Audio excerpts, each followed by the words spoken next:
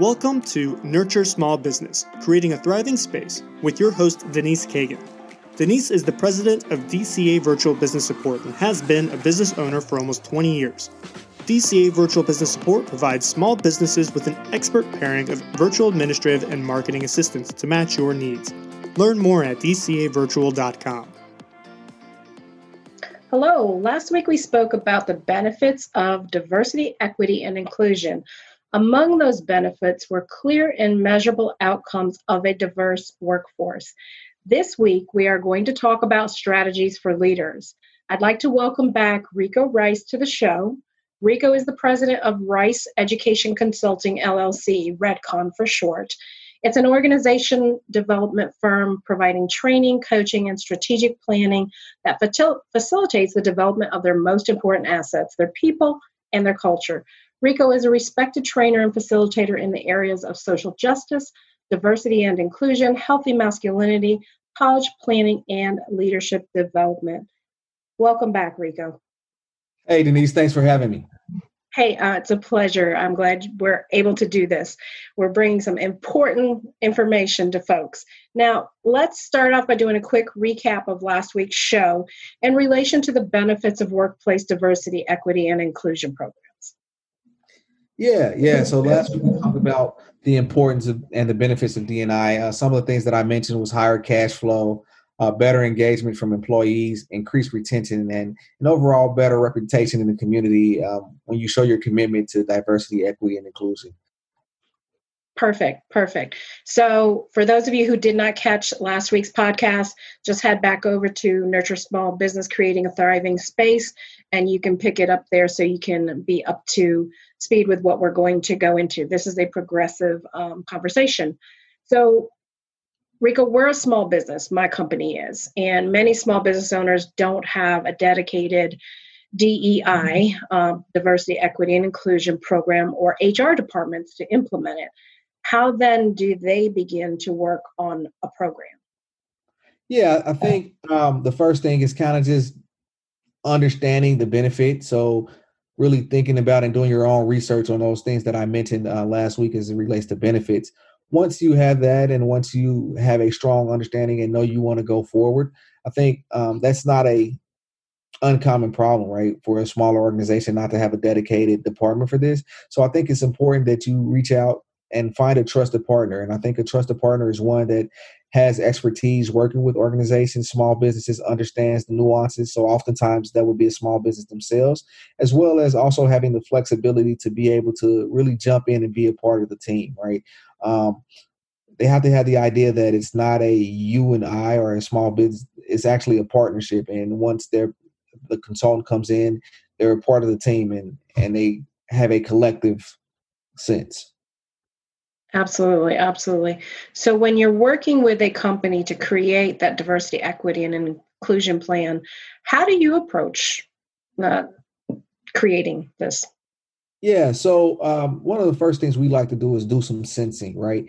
So that's first sitting down with leadership, understanding leadership's vision, understanding the why behind it, right? If this is an organization that... Can you repeat that? What did you call it? Sensing?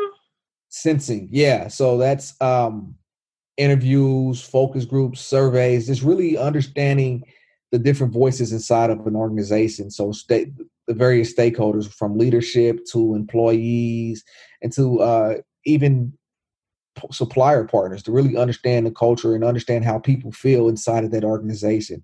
And so we typically like to start with the sensing to then develop a baseline understanding and get a full picture of how people are feeling inside of the organization.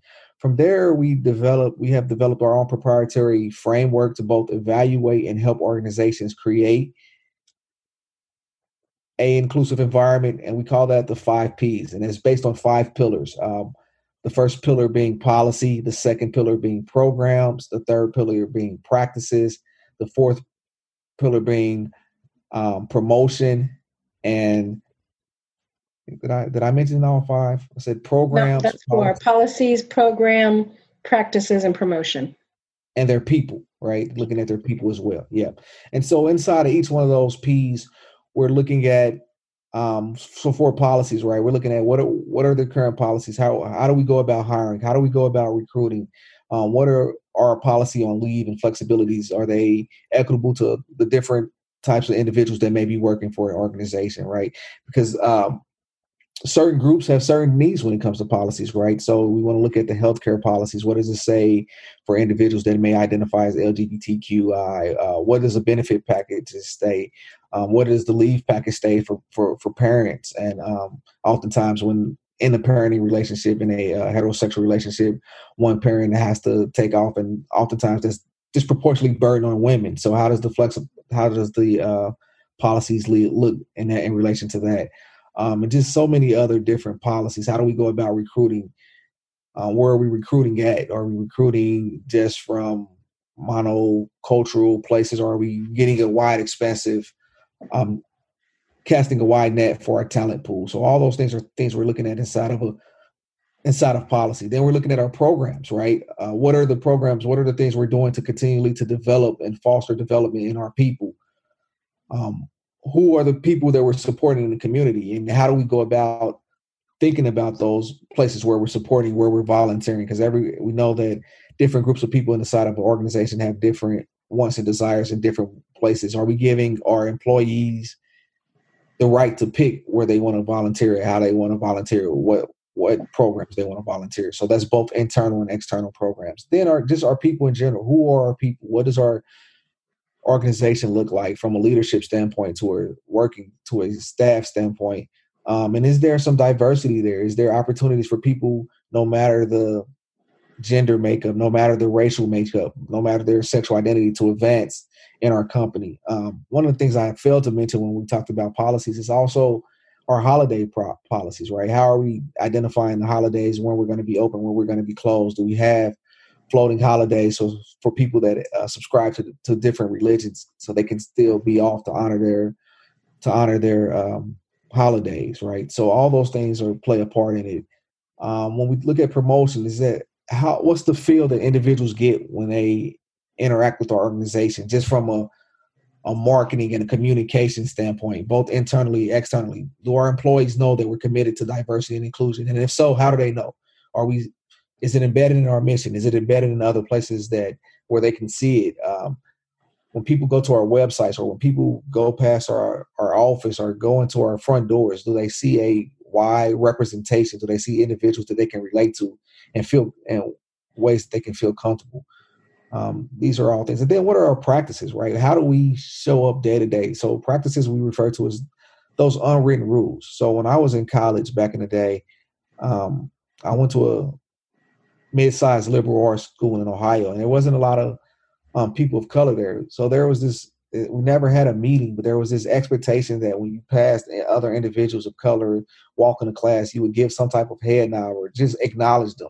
So one of the most inclusive practices we can do inside of organization is make sure that our people speak to each other on a day-to-day basis, acknowledge them when you walk into a room or you pass in the hallway. And not just our internal staff, but that we are taking the time to acknowledge our customers when they enter our presence, and really approaching them in a delightful and inviting way. So those are all some, I know I kind of went through a lot of different strategies, but those are where we kind of work with organizations from the beginning to start and really examine their culture. And then if those things aren't present, then we work to build those things, right? We may start with our policies, because our policies are what really governs and rules our organization. So making sure that, hey, we're looking at building a minority recruitment policy. We're looking at our hiring practices and making sure that whoever is hiring has some bias training and understands interviewing, and that there's a standard policy and standard practice to hiring, to where every candidate based on job position are getting the same questions. And there's a evaluation sheet. So it's not about opinion. It's a little bit more factual. We're looking to embed those flexible holidays and all those things that can make an organization more equitable. So you did cover quite a bit. So I suspect that there's some obstacles that you might face when rolling all of this out. So can you just kind of hit on some of, like, what are the largest obstacles that you encounter? Yeah. So, right, by virtue of the definition of diversity, it's is various and differences and things like that. So there's going to be some different opinions, and sometimes individuals who haven't had to think about this in the past look at some of these things as a threat.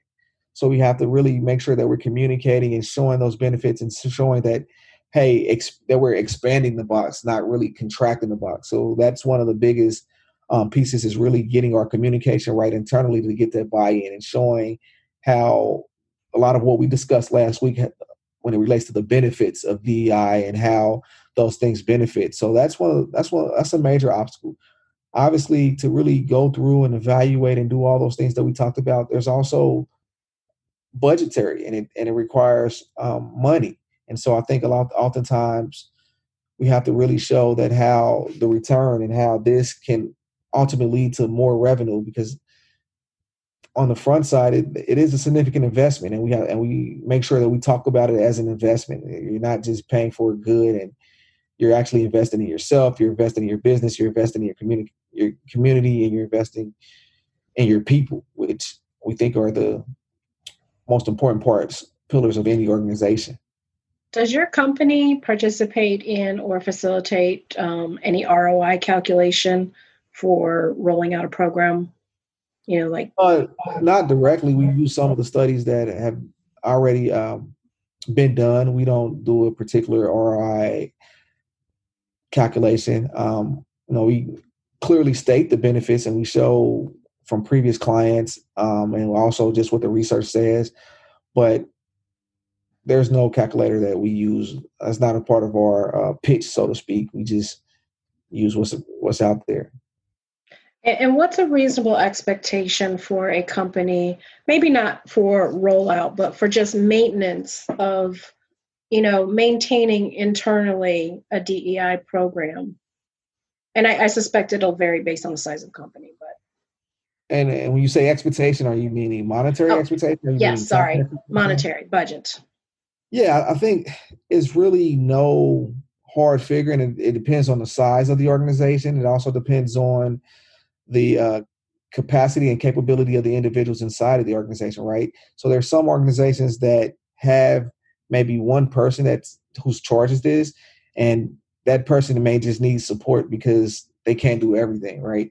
So in that case, the investment may be a little bit smaller because there's someone driving it. In other aspects, like we mentioned earlier, a lot of small businesses, they don't have anyone there. So someone such as our company would come in and almost act as that diversity person for them. So the investment will be bigger. Also, when you think about the number of employees, the more employees, the more expensive the initiatives have to be, the more layered it probably will come, which all affect the cost of a program. So it's really hard to quantify in that way. Typically, I think most of our clients are starting at 12, 15,000, and it goes up from there to hundreds of thousands. Yeah. And that's fair. And that's completely fair. So once you put this program in place, surely you've got to do some evaluation on the backside of it. So you talked about several different things, like when people go to your website, what do they see, the engagement? How do we evaluate post-rollout? So one of the things we do pre-rollout is just kind of understand where our people is. That's a lot of the sensing. So as part of that, we're looking at the engagement. We're looking at thinking about and gathering that feedback from those employees and from those other stakeholders where we are. And then from post-rollout, we roll out, and then we go back to those surveys and we ask a lot of those same questions again and see if we've seen increases in areas that we want to see increases in, and also seeing decreases where we want to see decreases at. So that's a lot of our evaluation to understand the success of the program. Oftentimes, we're also doing community surveys. So we do a lot of surveying, a lot of sensing to get firsthand, real first-person data.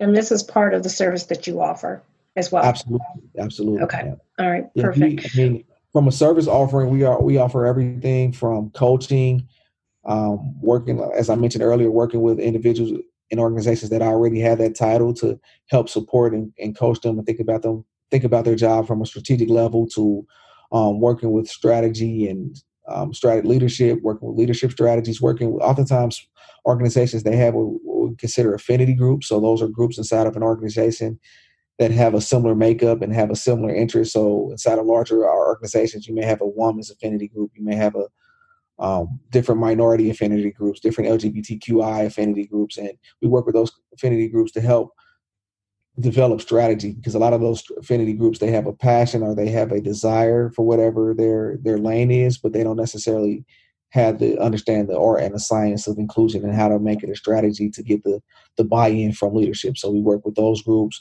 We provide all different types of training from face-to-face to we have a suite of online workplace culture trainings, which we'll be rolling out 2.0 version in the next 2 months. We do strategic planning, equity plans. So we work with organizations to develop their equity plans and make sure that they ladder up to their strategic plans. Or we work with strategic planning and build in equity, embed equity throughout.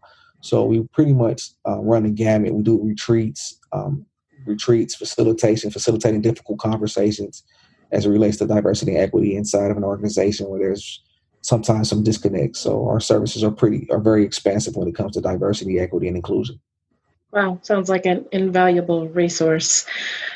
What else would you like to add in relation to strategies that businesses can implement now? Yeah, I think the first strategy is see where you are, right? So the first thing is, if you're not doing any type of sensing, any type of surveys or engagement, is really see where you are, speak to your employees, and not just through the survey, have some anecdotal conversations, really reach out and just begin to get a feel for your employees. Because what happens as a leader is, right, we're so focus driven on what's coming next and how do we continue to keep the ship afloat, that we don't necessarily all the time go down and really have those conversations with the people that are really allowing us to do what we need to do. So I think that's a very tangible strategy. And then once you have that information, really then beginning to look at doing some research on your own or getting some partners such as our organization to come in and really develop and look at those 5 Ps that I mentioned earlier. And then not thinking you have to do it all by yourself, right? Making sure that if you're going to do this is that you, one, set a budget aside, and also you set some time aside for an employee or employees to really make this a part of their working day-to-day work. And those are all strategies that a leader of an organization can do to begin the process of building an equitable culture.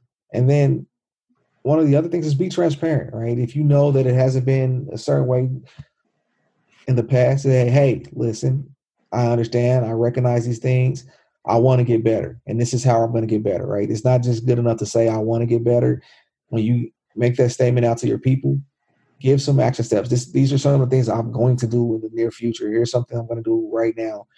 Here's something I'm doing personally, and here's the direction the organization is going to go, whether that's some reading, reacting to some type of media, bringing in a consultant,